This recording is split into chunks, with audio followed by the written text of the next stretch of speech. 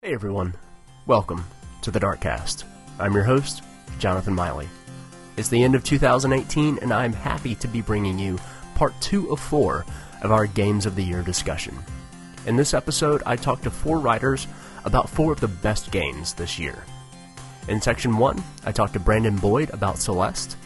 In Section 2, I speak with Sam Brooke about Red Faction Guerrilla Re-MARS-tered edition. In Section 3, I talk with Brandyn Brodsky about Dragon Quest XI. And in Section 4, I talk to Alex Mateo about Super Smash Bros. Ultimate.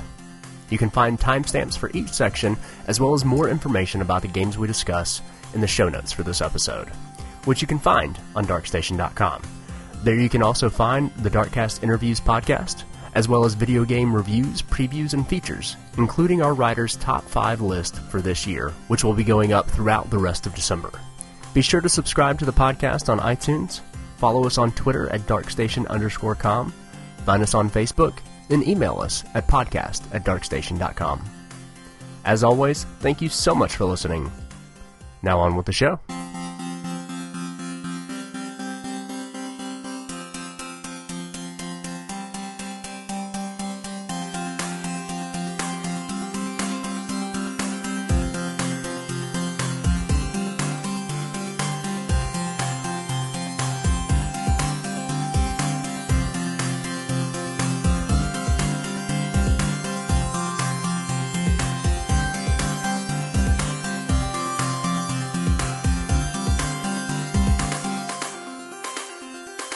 Welcome back to the Darkcast. I'm Jonathan Miley. Joining me is Brandyn Boyd. How are you doing, Brandyn? I'm doing just fine. How about you? I'm doing great. I've actually been, not related to anything Game of the Year, but while I've been editing the Game of the Year podcast, I've been playing some Mercenaries Playground of Destruction, which ages a lot better than I thought it would. It's actually pretty surprising. Yeah, there hasn't really been a whole lot like it in the interim period. Didn't it just come to backwards compatibility on the Xbox? Yeah, I think it's been on the backwards compatibility for this year, but it just came on with Games with Gold, which I've got the physical disc, but you know what? Why not play it digitally where I don't have to put a disc in the console? That's digital stuff has spoiled me. I've always been a physical game guy. But more and more I'm like, I don't want to have to get up, grab a disc, walk 5 feet, put it in the console. That's just ridiculous. Yeah, everyone was kind of rightfully upset about the way the Xbox One was pitched initially, I think, but we've just kind of naturally put ourselves in that position anyway. So. Yeah, we have. But that's not what we're talking about today. We are talking about some of our favorite games released in 2018. What are we talking about today, Brandyn? Well, I wanted to take the opportunity to talk about Celeste. So I know people love Celeste. I've seen trailers for it and whatnot, but give me just the elevator pitch. What is the game for anybody that doesn't know? Yeah, sure. So it is a 2D platformer. It's one of the really hard-as-nail ones, think sort of in the vein of Super Meat Boy. So it's got some retro throwbacks. It's got really nice pixel art, some nice bit-inspired music. And it's also kind of couched in this story about anxiety and mental health.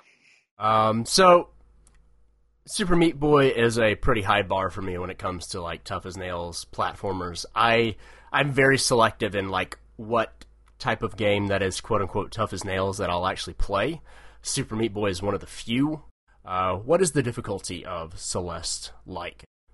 For sure. Well, there's a lot of different ways we could approach this topic. On a superficial level, it is very similar to something like Super Meat Boy, but because it has this narrative that's more of a driving force, it's not really the same thing as each level just being something you have to complete in one go, like Super Meat Boy. The campaign is a series of levels that are in of themselves a series of screens. So if you die on a screen, you immediately pop right back into existence on that screen, and each screen is sort of like a challenge room. Okay. But it's not individual levels per se. It's it's almost like Mega Man, where you have a screen that you're on and then you move to the next one. Would that be a fair comparison? Yeah, very fair. Mm-hmm. Okay. So what makes Celeste one of your games of the year? Well, on a purely mechanical level, if we're just talking about the mechanics of actively playing the game, I think it is by far the most satisfying game I played this year. It's the way its controls are tuned are just perfect. The level of challenge is intense, but always fair. And then you have this story about anxiety that's told really well, that really couples itself with just how difficult the game is and can be to overcome in certain ways. But at the same time, it has all these like handicaps and stuff in the options, which I wouldn't recommend using. But if you got to the point where you did just want to see how the game ends, you can actually go into the settings and you can adjust certain options. Like you can make it so spikes don't instantly kill you and things like that. And the game does allow you to make it easier if you just don't have the dexterity for these kind of games. I'd completely forgotten about that. I remember hearing people talk about the various options, but I'd not remembered that for whatever reason. And honestly, Celeste had kind of scared me off because, the main thing that people kind of talked about it was it being a very satisfying platform that is very tough.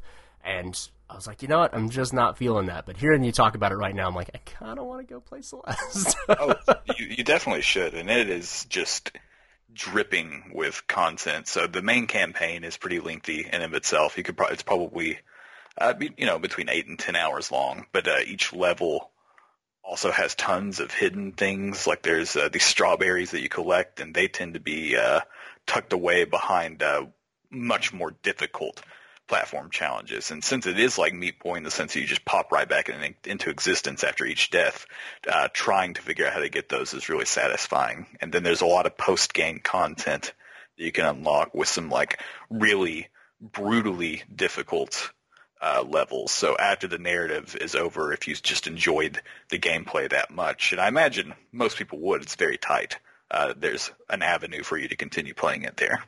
Obviously, we don't want to go into too many spoilers with the story. It deals with anxiety, but like, how does a girl climbing a mountain relate to anxiety? I guess.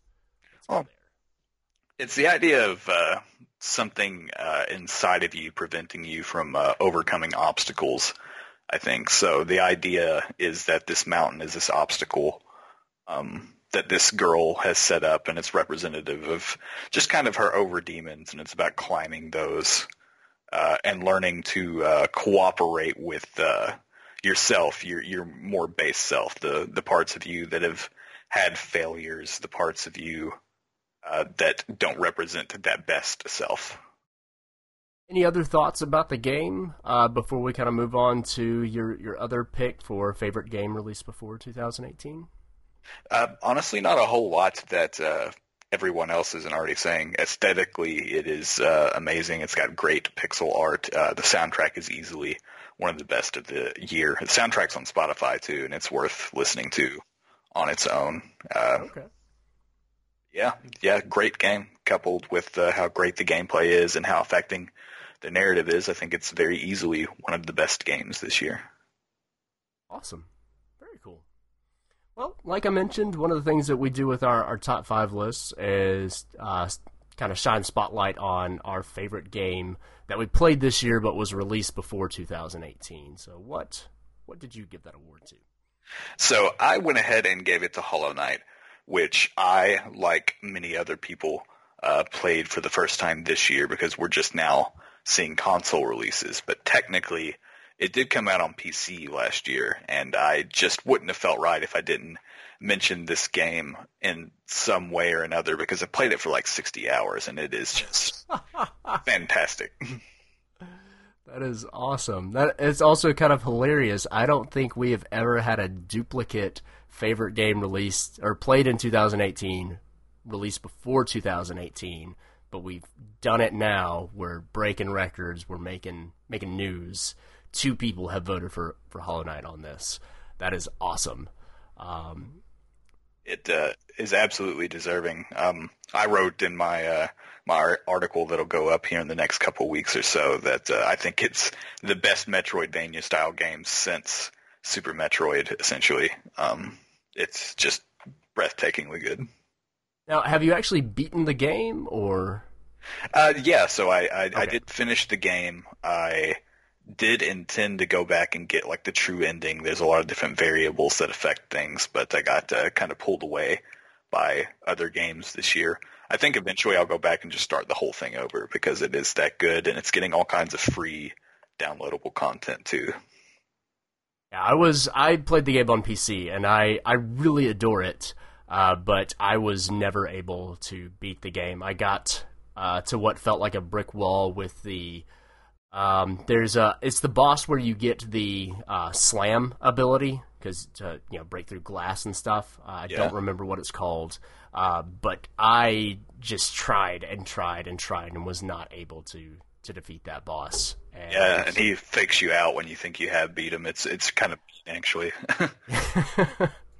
But it's a game. I love the soundtrack. I love the art style of it. I love that it just kind of drips information to you in a lot of ways. It's very, Souls or Bloodborne-esque, and that it's not just dumping narrative on you. You're getting narrative through the items of the world and things like that. And it's a game where I played it for a fair amount and was really enjoying it, but just got to a point where I wasn't having a good time playing the game, but I still really appreciate like what it is and love it from afar now. I think it's going to be that way for a lot of people because it is very long, especially for this genre, and it is quite difficult, and it's going to be difficult in different ways for everybody. Like, personally, I didn't have a whole lot of trouble with most of the combat, say for one or two boss fights, but sometimes figuring out where to go and what you need to do to progress is quite challenging for me. So, Excellent. That is a game that is well worthy of people's adoration and should definitely be played. But just know that you might not play it for very long. It may scare you away like it did me. oh yeah. Well, awesome. Any final thoughts about Hollow Knight or Celeste before we go on to the next section? No, I just think they are representative of a certain sect of games that came out this year, and that would be this very burgeoned indie scene. Indie games are just getting bigger and better, and in a lot of ways it's becoming harder and harder to differentiate between what is a published AAA game or whatever you want to call it and what these indie games are on a mechanical level, and it's really exciting stuff. Well, Brandon, thank you so much for sitting down and talking with me about Celeste and Hollow Knight, and look forward to talking to you more in 2019. Absolutely. Thanks for having me.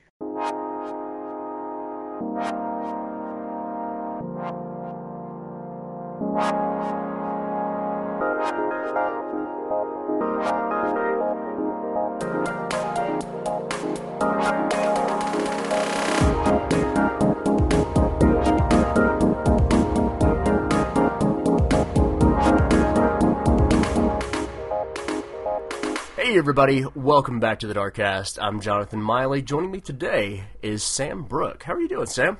Yeah, I'm great, thanks. John, how you doing? I'm doing well. I'm really interested to talk about what we're going to talk about today, which is, well, what are we talking about? I'll let you answer. Well, it's Red Faction Guerrilla Re-MARS-tered, so it's the remastered version of the 2009, I think, THQ game.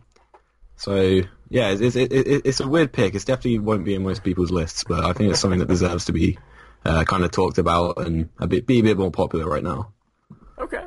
Well, so first of all, I just want to make sure that it's clear. The reason that this is on your list is because of the fantastic subtitle, Re-MARS-tered. That is definitely part of it. Definitely Okay, part of good. it. Good. When the new THQ first released their wonky, remastered definitive edition title with Darksiders 2 Definitive Edition. I was like, oh god, that's terrible. Yeah. And then they came out with Darksiders, and it was War Mastered, and I was like, oh, okay, whatever. Mm-hmm. And then Red Faction Guerrilla came out, and I was like, okay, yeah, no, this is a fantastic trend, and I am so on board with it. Definitely, yeah. I'm hoping we need more punny video game names. To be honest, we don't hear it enough. No, we don't. I feel like comedy in general is something that's missing from video games. Oh, definitely, yeah. We need to get more of that. But anyway, for anybody that doesn't know, what Red Faction Guerrilla is, kind of give us the elevator pitch of this game first. Well, I mean, it's very hard to describe because it's kind of the best I can kind of describe it as a sort of space communist them up, which is so I don't know. It's basically this guy called Alec Mason. You're on Mars, and essentially you've been brought there to kind of start this kind of revolutionary movement and basically smash things with your sledgehammer. That's definitely the main draw of the game. It's definitely what people remember most about it, was just the insane kind of destruction engine that they put in. It was, there's pretty much every mission, both side and main missions, are all about, smashing stuff up, destroying buildings, whether that's with, black hole guns or your trusty sledgehammer, all that kind of stuff. So it's not quite sort of a B game, but it was definitely one that wasn't taking itself too seriously. So what puts this on your top 5 list for 2018? Just because it kind of, I think, kind of brought back a lot of good memories, definitely, because although definitely I'd say 2018 has been a great year for games. We've had so much stuff. Not that I've managed to play too much of it, but it's just something about the kind of throwback to game to again, I saw that I kind of refer to them as B-list games that, they're not AAA, they're not indie, they're just kind of the ones that publishers like THQ used to just say, I have a bit of money, just, give it a bit of a try and, see what happens. And essentially this is kind of a nice reminder, because I feel like those games don't really exist anymore. Sure. Yeah, no, actually, I'm a big fan of Don't Nod Studios. They're the guys that make Life is Strange, and I think Vampire is definitely a game that kind of exists in that AA or B, whatever you want to call like the mid-grade tier of video games. Remember Me, one of their first games was definitely along those lines. And there's actually a French they're like the French BioWare. It's called studio called Spiders. Okay. And they made a game a couple of years ago called Technomancer, which is I remember hearing about that. That is definitely like in that realm where like it's kind of a hard game to recommend to most people, but at the same time, I'm just really happy it exists and that their studios still kind of in that range that don't necessarily have the money or the polish of the big AAA. But at the same time, they're not under the same like time restraints as those games, and they're trying to do like weird and wonky stuff that most often probably doesn't land the way that it should. But they're still trying. yeah, definitely. Yeah, I mean it's it's kind of, again, I mean, you can kind of tell this with Red Faction Guerrilla, but it's kind of, they're games that have heart. As much as they have quite a big budget, they've got heart. There's always some kind of, they're not perfect, they're definitely not polished. There's so many glitches in even the remastered version of Red Faction. But they're just games where people, had an idea and they stuck to it, and it's nice that they tried to do something new and they tried to do something creative. Mm-hmm. Did you play any of the other Red Faction games? I did. I haven't played any of the ones that came before, but I remember getting I think I just played Guerrilla and I saw that Red Faction Armageddon was out, which if you've played it, I'm not sure if you have. Yeah, I've played I played all of them. I never actually finished the first one. Yeah, but Red Faction Armageddon came out, and that, I'm going to be honest, that wasn't very good. It kind of had all the it took everything that was great about Red Faction Guerrilla, which is kind of the laughing, joking tone, the freedom of the open world that you're in. It kind of just took all of that out. It was a much more darker game. It was a linear game, which is definitely, it wasn't what made Red Faction Guerrilla great. And so that's why it's weird, because I don't particularly like, Red Faction as a series, I don't think it's really that, significant. I've never been that too much of a fan of it. But it's just this game in particular is just because of its, I guess, willingness to be creative and willingness to be different and to just at least just focus on what it does best, and that's, destroying buildings or that kind of stuff. That's one of the reasons why it sticks out so well compared to other parts of the series. And I mean, yeah. Sure. Yeah, there's something to the systemic kind of gameplay of Guerrilla that none of the other games have, because the first two are linear first-person shooters, and the third one is a linear third-person shooter. Yeah. But the thing that I really liked from the third one was your kind of abilities that you get with your nanites, or I don't remember what the conceit of the game was, but somehow you had superpowers, and that was pretty cool. And you could also repair the stuff that you destroyed, basically because you could easily destroy parts of the game that you had to either use, or a bridge or something to get from one place to another, so you had to be able to repair stuff. But just being able to then break stuff again was kind of neat. The rest of the game is not as good as Guerrilla. But I remember, there was one time, this was several years ago now, but I was playing Red Faction Guerrilla, and I was trying to clear out this base. I feel like it was towards the end of the game. You have your booster jetpack thing, and I had planted mines on this road to take out a caravan, and I'm trying to get off the bridge, and I'm running across the bridge because the caravan's gotten there sooner than I thought it would, and it gets onto the bridge, so I need to go ahead and blow up all of the C4 that I planted. And so I'm booking it across and jump off, and everything starts to explode. I was able to take out the caravan and literally just barely made it to the side, the ledge, where the bridge is now gone, and made feet back onto solid ground. And it totally it would have been a cutscene in any other game. But in Red Faction Guerrilla, it was just kind of this random little thing that just happened because that's the way the game works. And I don't know if anybody else got to experience a thing exactly like that. And I never experienced that again, but it was just a really cool... when people talk about emergent gameplay and the stories that you can tell from it, I always think about that. And it's okay, if somebody can actually figure out how to do... these unscripted moments that feel scripted, like I experienced in that 30 seconds of Red Faction Guerrilla, that I will totally be behind emergent gameplay.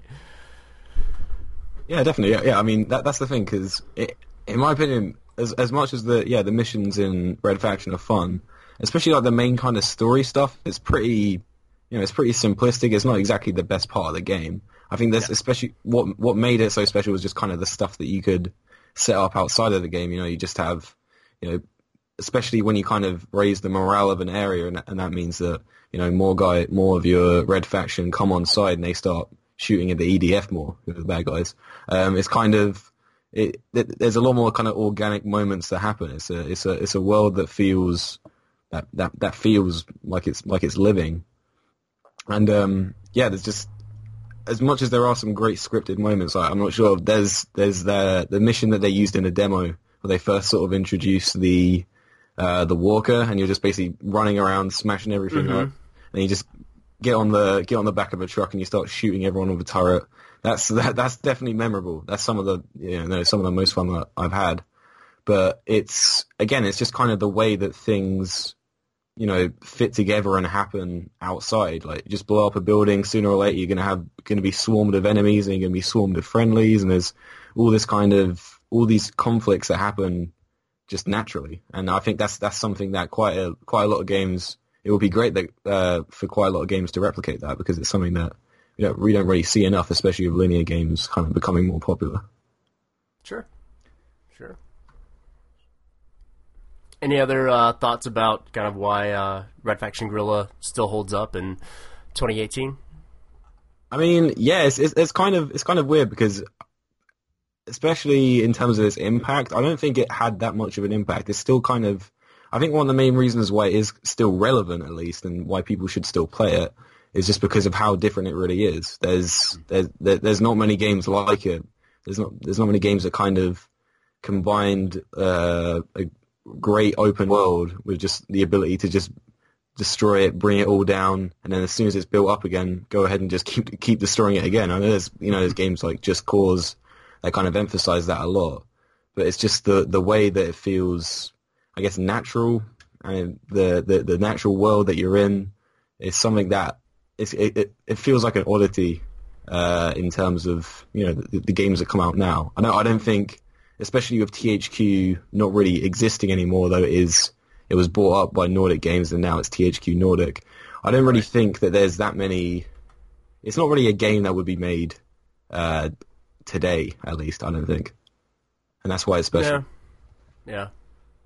I can agree with that. It's interesting. For a while there, we had a number of games. The first Just Cause, and especially, I mean, I don't know. People know what Just Cause is nowadays. Yeah. But I feel like much more the selling point of like Just Cause 1 and Just Cause 2 was like, hey, here's this world that you can just destroy, have at it. And we had Mercenaries 1 and 2, which Pandemic is gone now. And then we had a number of Red Faction games, which really Guerrilla's the only one that kind of did this. But yeah, it's, I don't know. I feel like more people should do, more destructive stuff, like not necessarily just systemic. I keep using that word, but just, being able to play with the environment. I mean, there was that game, what was it called? Fractured or whatever, where you could raise and lower the ground. It was a LucasArts game. Yeah. That was, you played as like generic badass dude. Yeah. And like that was not a good game, but like it was at least a cool idea. Yeah. And we don't have weird stuff with the with terrain deformation and building destruction and exactly stuff like that. Yeah, I mean, if you think about, I don't know why. Yeah, like if you think about the gimmicks, there aren't too many games of gimmicks anymore, which is kind of, Red Faction's better than just a gimmick game, but it obviously the whole selling point was it's destruction, because if you think about it, you had, as well as Fracture, you had, I think there was Inversion, which was like that first person shooter where you could keep inverting gravity. There was that wasn't that long ago. I think that was just a few years ago. But that was also like a bad game. It was bad. Yeah, that's the difference, I guess, because Red Faction Guerrilla definitely isn't bad. But it's, that was already from 2012. Holy crap! I honestly thought that was like 2015 or 16. Oh man, I think it was something about the kind of the Xbox 360 and PS3 era, where it was just kind of. People were willing to try out gimmicks a lot more. They had like was it Binary Domain, the one where you could voice control everybody, and that didn't work out too well. But it's kind of it's just kind of from that era of games that were willing to try something new, even if it meant the game was terrible. Sure. All right, well, one of the other things that we like to do on the not the Dark Cast, on Dark Station, is in our top 5 list, we shine a spotlight on one of our favorite games that was released before 2018, but we only just got to play. So what is that game for you? That game for me is Yakuza 0. Yeah, it's... when did I am completely lost on the timeline of Yakuza. When did Yakuza 0 actually come out? I think it came out... I'm pretty sure Yakuza 0 came out last year. Okay. I think. Well, it could have been the year before. But yeah. But it's not one of the PS3 titles that's been like recently remastered or anything. No, it's I think it came out in Japan about 2 or 3 years before it came out in the West. And So yeah, it was kind of, it's the prequel to all the Yakuza games, and I've never played Yakuza before. But I just heard Zero sounds like a good place to start. Yeah, yeah, definitely, yeah. I mean, yeah, it's kind of. I always originally thought the Yakuza was just kind of wrongly. I thought that it was it's just Japanese, low budget GTA. It's not very good. It's just your classic open world game. I didn't realize the amount of kind of character it had in it, because one thing that Yakuza 0 does really well is that its main story is amazing. It's a serious main story. It's got some really great moments in it. There's characters that you actually care about that are interesting. There's there's moments that actually that shock me at least. But at the same time, you got all this side stuff where it's just completely insane. Like it feels like only a Japanese company could make. You have stuff like there's one side mission where I think you meet Michael Jackson and Steven Spielberg. They're not actually called that. They're basically really obvious. There's like really obvious parodies of them, and I can't remember. You have to. I think they're like filming a music video for Michael Jackson, and you have to beat up zombies that are trying to chase him, and that kind of stuff. It's just insane. It's absolutely insane, and that's why I love it, because it kind of, I don't know how, but it just mixes all the serious story stuff with these wacky, insane side missions, and it doesn't feel jarring at all. It just feels like charming, really. Gotcha. Nice. Yeah. So do you plan on playing more Yakuza games? Or Yakuza, or however you pronounce it? Yeah, I'm not sure either. But I'm playing Yakuza Kiwami right now, because that was free on PS Plus. So I think that's nice. The remastered version of the first game. Okay. And then after that, I'll probably plan on getting Kiwami 2, so the remastered second game as well, because it's definitely hooked me in. I need to catch up on what I've missed. Excellent. Well, that's good to hear. Yeah. Well, any final thoughts about either Red Faction or Yakuza 0? Yeah, I mean, I think the main thing is it just kind of proves that, especially with those two games being some of the favorites I've played this year, it's mainly just that I feel like the best games, or at least the games that are most enjoyable, are the ones that have tons of character, the ones that aren't afraid to go a bit off the deep end. Absolutely, I totally agree with that. Well, Sam, thank you so much for sitting down with me and talking about Red Faction, Guerrilla, and Yakuza 0, and I look forward to talking to you more in 2019. Yeah, definitely. Thanks for having me.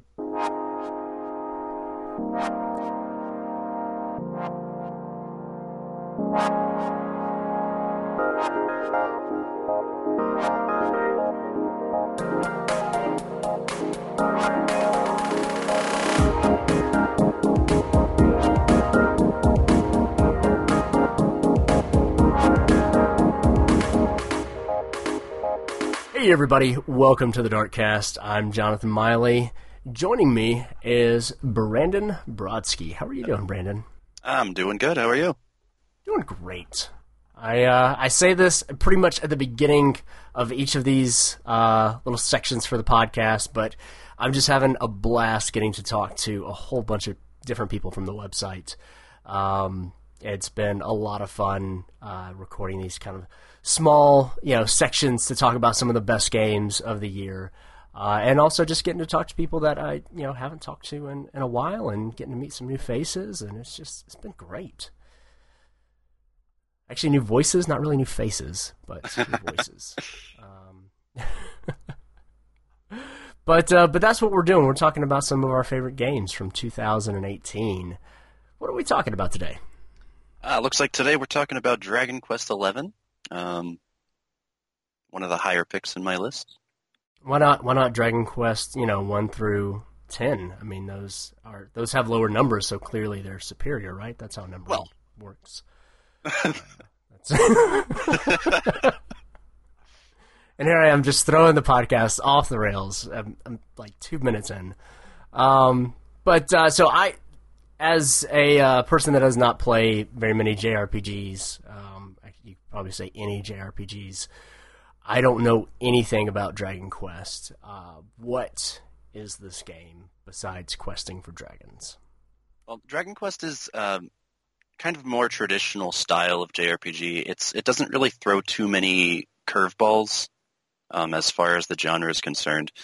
But as you said, you haven't played very many of those. So I guess what really sets it apart from other games would just be kind of the turn-based battle system and the beautiful art and music and characters that kind of all come together and create this quest of epic proportions for dragons, basically.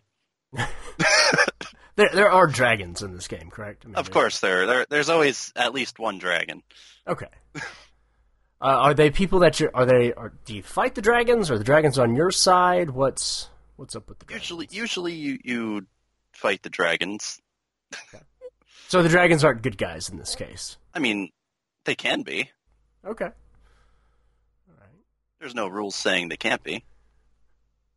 Have there been very many good dragons, or are dragons mostly the villains in the Dragon Quest series? I mean, I'd say that's up to you to find out. I don't want to say anything more than that. Interesting. Keep things mysterious, Yeah, building intrigue. I like it. Now, this being the 11th entry in the main Dragon Quest kind of saga, there's also tons of spin-offs. What does Dragon Quest 11 do that's either new or different or extra special or whatever the case may be that kind of puts it on your top 5 list for the year?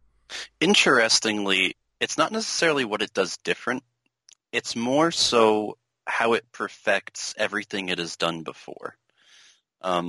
It's not necessarily new and different, though very many Dragon Quest games have been traditional in style, just kind of being a JRPG with interesting characters and world design, and of course art done by Akira Toriyama. It's kind of always followed the same formula for the most part. Dragon Quest XI is I want to say the second entry in the game that's been done in 3D. All of the other entries prior to this one, other than Dragon Quest VIII, have all been two-dimensional, not counting the Dragon Quest X, which we never got in the U.S. Okay. But I think what really sets it apart from all the other games that I've played this year is just how much love and effort was put into making this the perfect Dragon Quest game for fans of the series, and just a generally appealing visual and emotional experience for the player. Nice. The art style obviously looks beautiful. You said that this is only the second Dragon Quest that has been 3D in the U.S. Is that right? Yeah. So 8 in this one? Yes.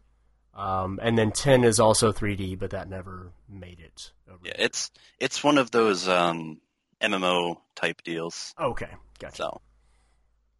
Gotcha. Does anything feel like it kind of... I know you said it's not doing anything widely different. It's just kind of polishing the stone that it has. But is there anything that feels different or special playing Dragon Quest in 3D versus playing the 2D version of it?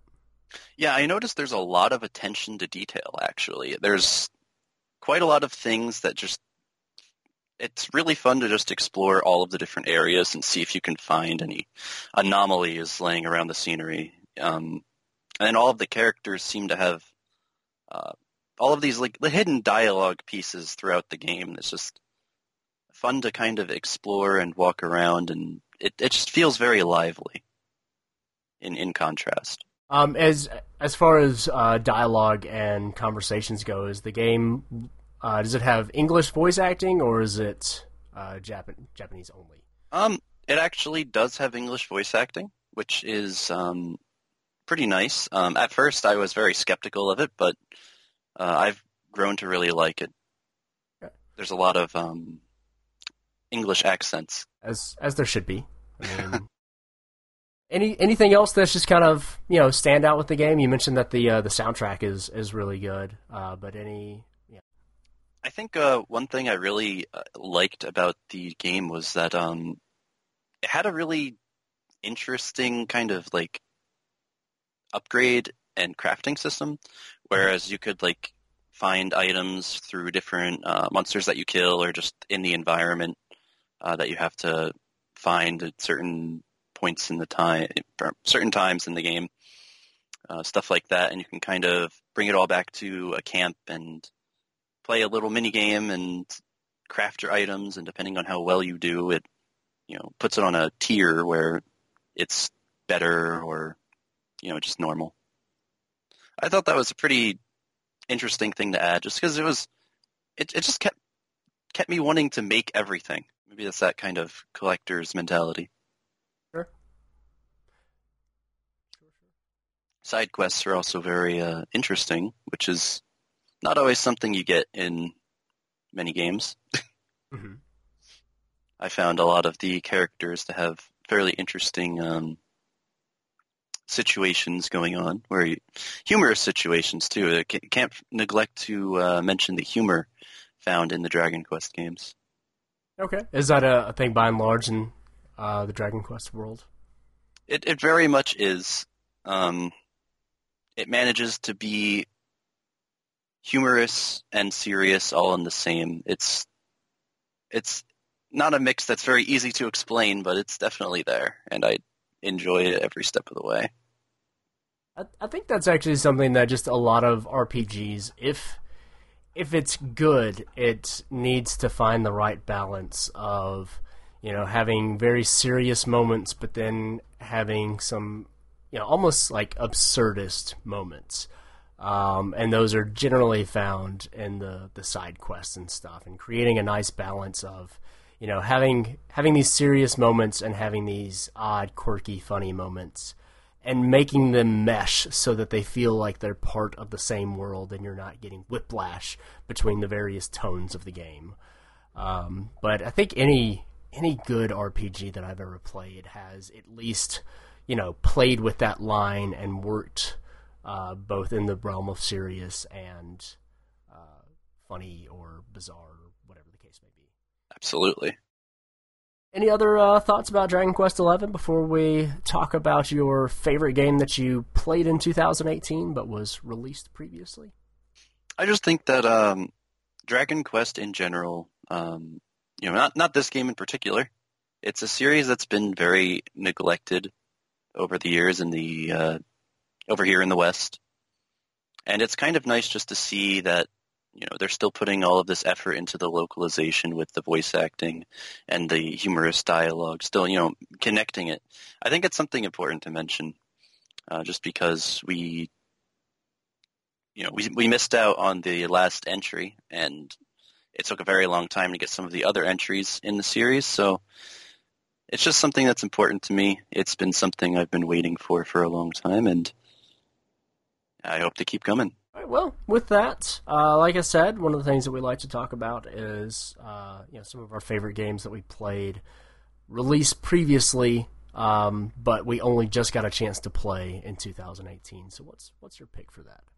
For that, I picked Dead by Daylight, which I believe came out maybe 2 years ago or so. So it's not terribly old, but it's not new. And so what is that for people that don't know? Dead by Daylight is a 4 versus 1 survival horror game. It's completely multiplayer, where one player plays as a killer and the others have to survive by activating generators and escaping through a gate. What makes it earn that spot for you? I just really enjoy kind of, I don't know what it is about multiplayer games and their additivity, so to speak, but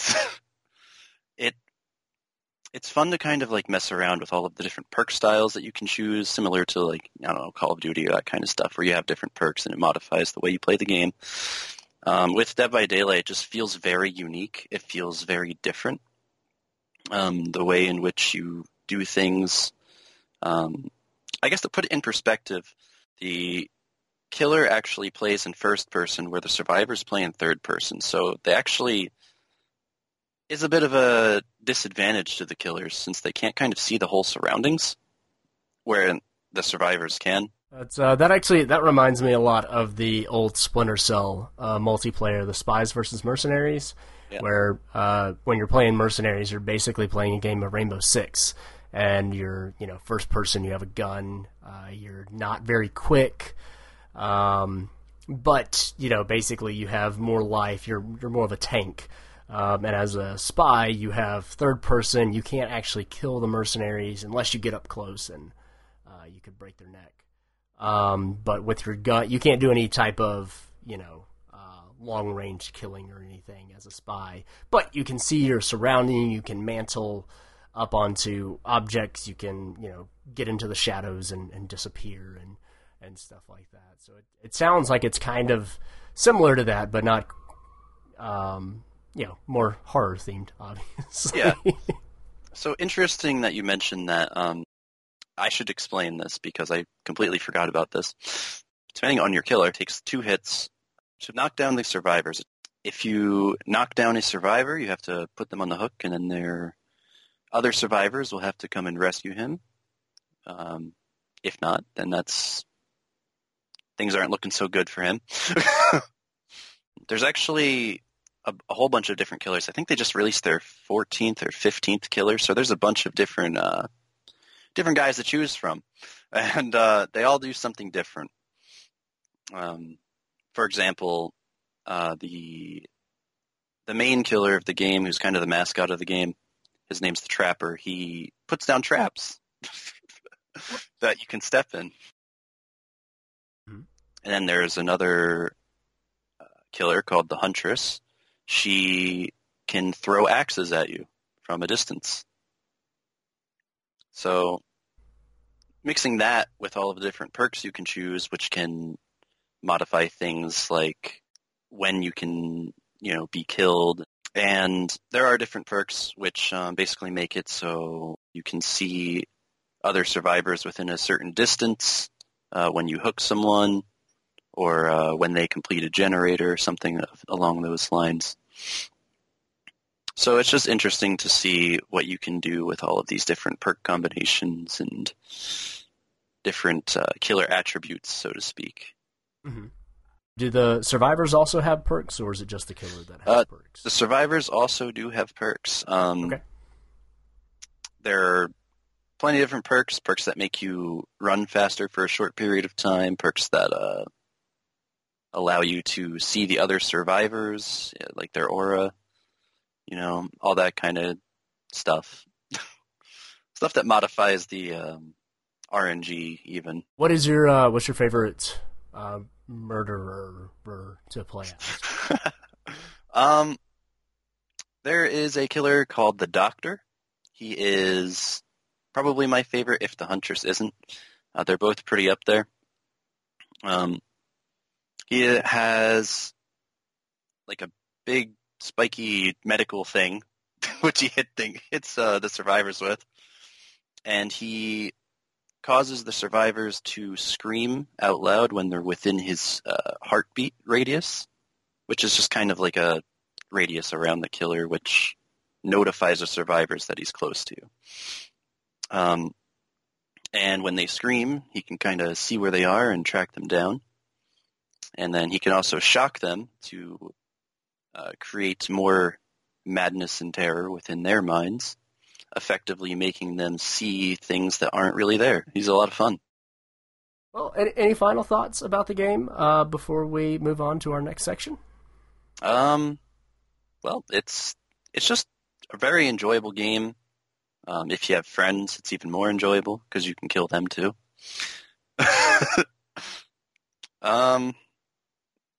And yeah, it's just a game. That's fun. Not much more to say about that. That should be part of our rating scale. 5 out of 5. It's just a game. It's fun. That's all you need. That's all you need. Well, thank you, Brandon, for sitting down and talking with me about Dragon Quest XI and Dead by Daylight. Look forward to talking to you more in 2019. Absolutely.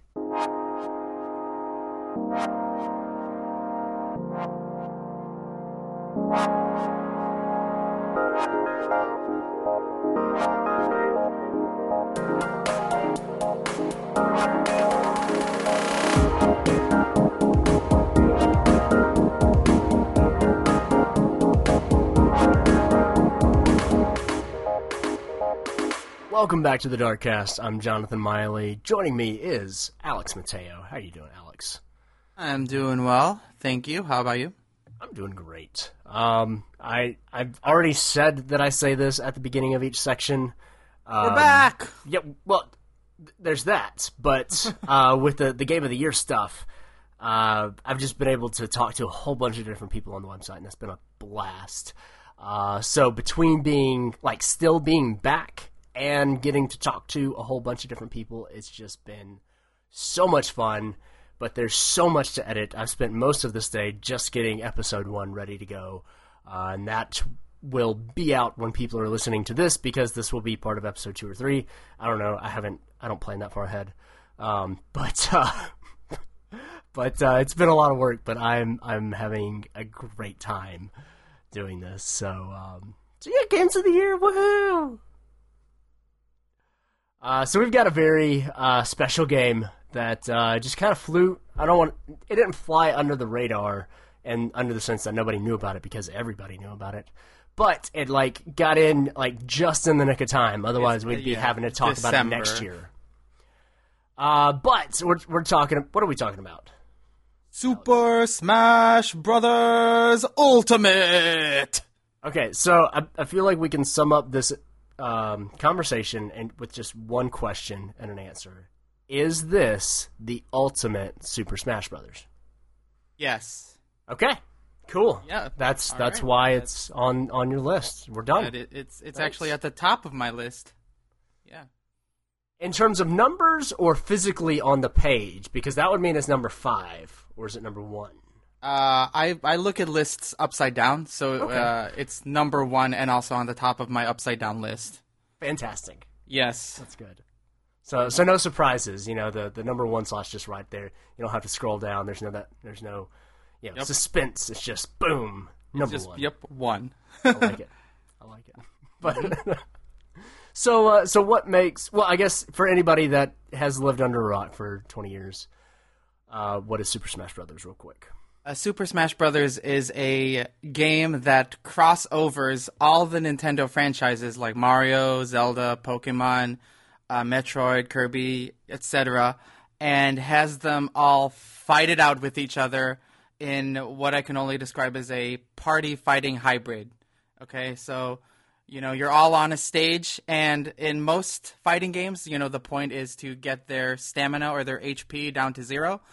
In Super Smash Brothers, all of the games since the N64 version, the point is to smash them off of the stage, or make them fall down through attacks, items, whatever. And everyone has their signature moves, like Mario's jumps and fireballs, and Yoshi can throw eggs and eat people and turn them into eggs, stuff like that. Which is why Yoshi is the best character. Nobody else can poop people out into eggs, so yeah, he wins for me. Yeah, Yoshi's the pooper. So what is new and different in Smash Bros. Ultimate?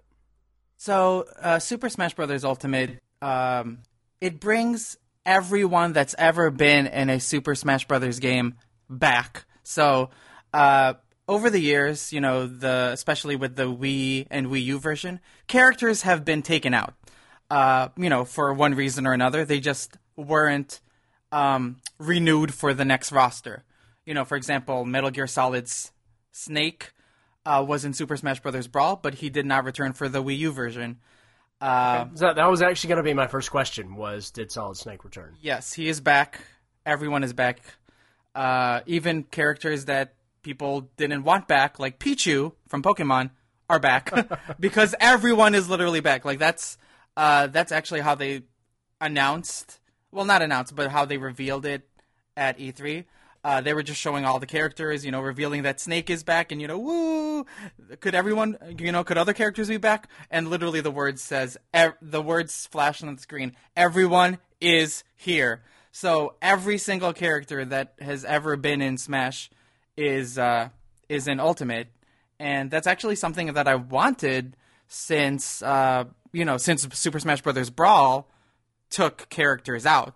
So I was thinking, it would be nice if the Switch version, had a lot of the characters return, because there was that, sense that maybe the Switch version will just be a port or a remake or just very small update.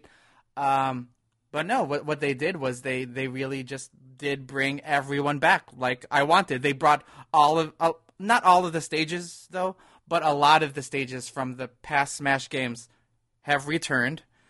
And what else is really new from besides characters and stages is that there is a full adventure mode that I got really into. It's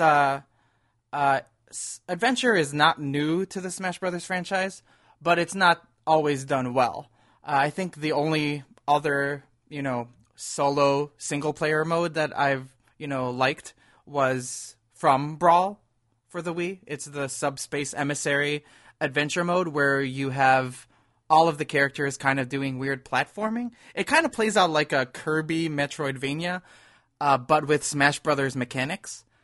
Okay. And I liked it for there were a lot of crossover cutscenes, like fan service for that, and it was interesting. But it wasn't necessarily the best put together, but I enjoyed it just as fan service. World of Light is closer to event mode, which if you've played Super Smash Bros. Melee or the Wii U version, event mode is where you have conditions-based battles. Like every battle has some kind of rule. Like, for example, you're fighting Dr. Mario, and he's giant, and there's wind on the stage, blah, blah, blah, you know what I mean? There is some special rule that makes it a unique fight, and it's usually themed, for a scenario. Like, oh, Dr. Mario's giant because, I don't know, he ate too many pills, and it's really windy in his, in his hospital, whatever. So what World of Light does is it takes event mode and multiplies it by 1,000. Instead of 50 events, there's over 600 something events. And each of them are themed around a character. Okay? So a Nintendo or third-party character, because there are a lot of third parties now, we mentioned Snake, Sonic the Hedgehog from Sega's in there, Capcom's Ryu from Street Fighter, and Castlevania's Simon Belmont. So there are a lot of third parties in there. They're all of the spirits, which are the characters in event mode, are represented by a special themed fight. And it's really clever how they do it. It's almost like the characters that are playable in Smash Brothers are cosplaying and pretending to be the other Nintendo characters. So if I could just give some examples, here's an easy one. We have Rabid Mario from Mario plus Rabbids. Rabid Mario is represented by a Mario that is wearing American clothes, just American flag, even though, Rabbids it's a European franchise anyway. Mario is just wearing an American flag and has a bunny hood and is also has a warp gun or has a ray gun. So he's just sort of blasting people as if he were Rabid Mario. Then we have, Dr. Wily from Mega Man. He's just Dr. Mario surrounded by Rob the Robots, pretending to be robot masters. Everything is a reference, and they don't really spell it out for you. Some of them are obvious, but there are a lot of obscure characters and series represented. They didn't stop at Mario, Zelda, Mega Man, etc. They really went to deep cuts, Baten Kaitos, Cold Sept, the mysterious Murasame Castle, and those are just the less obscure, on the scale of obscurity. Like, there are stuff that I really know nothing about, like, I can't even name them because I'm not sure what I was looking at when I fought them. But I appreciate the references, and it's a mode that should be repetitive, and it kind of is. But I was just really hooked as a big Nintendo fan to just see all of these series represented in this fun, clever way. Like, it's funny. Like, if you've played Earthbound, Ness's father, the main character Ness, his father is like not present in the game, and he only talks to him via the phone. So his spirit in the game is represented by just a phone, like a picture of a telephone. And in game, once you fight the spirit of Ness's dad, what you're really fighting is Ness and an invisible Solid Snake who represents his invisible absent father. So it's everything's just tongue in cheek. Like Sakurai, the creator of Smash Brothers, just loves peppering all of these Nintendo references in jokes and stuff that Nintendo fans would care for.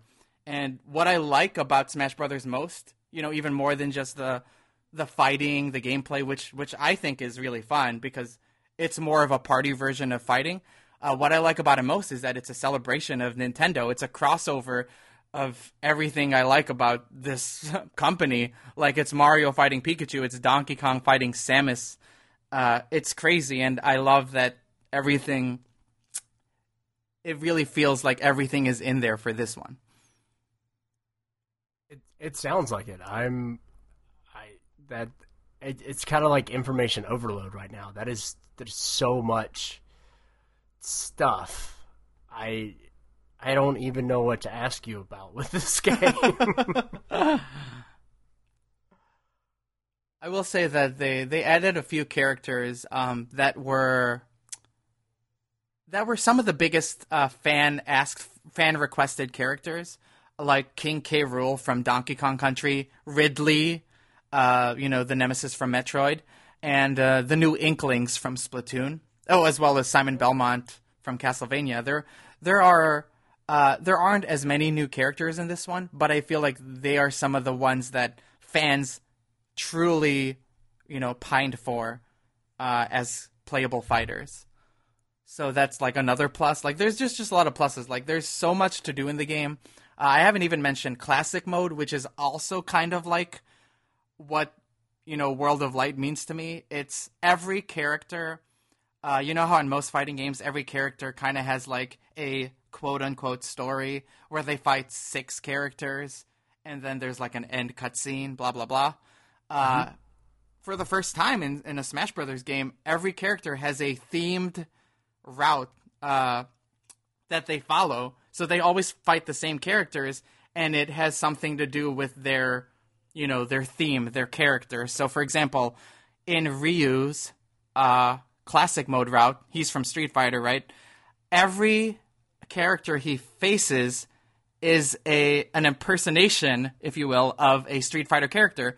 So he'll fight, instead of Blanca, the green electric dude from Street Fighter, he'll fight a green Donkey Kong in the jungle. Like, it's full of like little jokes like that, just like in World of Light. But what makes that fight cool as well is that it actually becomes a stamina fight as if you were playing Street Fighter. So it literally is like you're playing as Ryu going through Street Fighter. For Mega Man, it's like you're fighting robot masters. Like, Iceman is represented by the Ice Climbers. It's all just like clever, tongue-in-cheek, fun jokes for every character. And, I love this stuff. I love all the references and nods to video game history. And the gameplay is fun. That's awesome. Yeah. I think you covered everything that I could possibly ask about this game. That sounds really cool. And I'm glad that they kind of brought all that stuff back into it. And it is kind of crazy how much they've put into this game, because I feel like with literally any other developer, and I don't know if this is Nintendo's mentality, or if part of it is just that their online infrastructure is not, kind of there yet. But literally any other developer, they would have like a more reasonable number of characters, and then all of these add-ons would be part of like some sort of season pass instead of just all being in the game up front, which is awesome and crazy, and hopefully people pay attention to that. Well, so one of the things that we like to do with Dark Station and our top fives is shine a spotlight on our favorite game that we played in 2018 but was released sometime in the past. So what was that game for you? For me, and this was actually hard for me because most of the games I played were either from 2018 or I didn't consider good enough to be put on the the top of this list. So I ended up putting in Mario plus Rabbids Kingdom Battle, which, funny enough, is another Nintendo crossover, only between Mario and Ubisoft's Rabbids. Mm-hmm. So what I really liked about it was that, well, one, I don't actually like the Rabbids, so for me to like this game should say a lot. But it's a strategy game. It's a Mario strategy game where Mario, it's like the game crossover that shouldn't exist, but it does. Like, Mario is teaming up with the Rabbids, who are these cartoonish minions type, characters, and he's participating in some XCOM-like strategy gameplay while using guns. Like, we're talking not like, first-person shooter guns, but like blasters, right? But just the fact that Mario is like using guns in a strategy game with non-Japanese Rabbids is crazy to me. But it ended up being really fun. And I just like how funny it is. It's kind of like a strategy light, but there's a lot going on when you jump on other characters and you have to equip different guns for the situation. I think what also made it good for me was that they also had the Donkey Kong Adventure DLC this year, which was also really fun. It brought Donkey Kong, and I like the character a lot, and it allowed him to have his own adventure. Like, it didn't just feel like, just a little bit of extra content. It was a full campaign that felt, maybe just as long as one or two chapters of the original. And the original is also already like fairly meaty. So I appreciate that there's a lot of effort going into the DLC for this game as well. Yeah, it's fun, and I don't know. I seem to like gaming crossovers. I would say so. Yeah. Oh, very cool. Any final thoughts about either Super Smash Bros. Ultimate or what is the name of the Mario Rabbids crossover? Mario plus Rabbids Kingdom Battle. Of course, that's the name. Yeah. Yeah. Of course that's the name. Ultimate. Ultimate. Generations, Origins, Legends. Generations, Ultimate, Origins, Final Chapter, Prologue. Well, that's just Kingdom Hearts naming conventions now. I was gonna say that's a Kingdom Hearts game. Like, literally. So, any final thoughts about? I've already forgotten the name of the Mario and Rabbids game or Super Smash Bros. Ultimate. I'll say that I thought that with Smash, I was a little worried coming into Nintendo's second year because, or the Switch's second year, because they had such a great year with Legend of Zelda: Breath of the Wild and Super Mario Odyssey, and they had some good fun games this year. A lot of ports or definitive editions, if you will, and an interesting experience or interesting experiments like Nintendo Labo. But I really think with Super Smash Bros. Ultimate, they finally have their big hit of the year, and it couldn't have come at a better time. I'm happy to get to enjoy it now. Yeah. Awesome.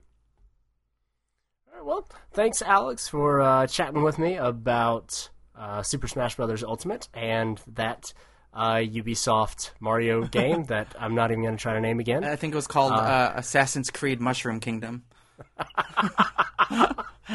Make it. Someone make it.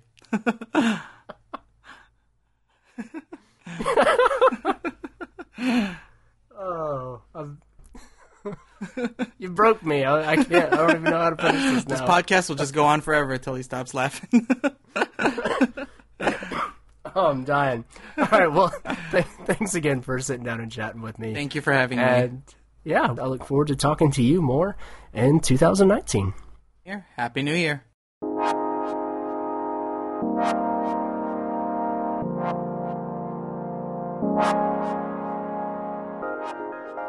That does it for part 2 of our Games of the Year discussion. Thank you so much for listening. You can find more info about the games we discussed in the show notes for this episode, which you can find on darkstation.com, as well as our writers' top 5 lists for Games of the Year. Be sure to subscribe to the show on iTunes, follow us on Twitter at darkstation_com, find us on Facebook, and email us at podcast@darkstation.com. For Brandyn Boyd, Sam Brooke, Brandyn Brodsky, and Alex Mateo, I'm Jonathan Miley. Thanks, and until next time, have a good one.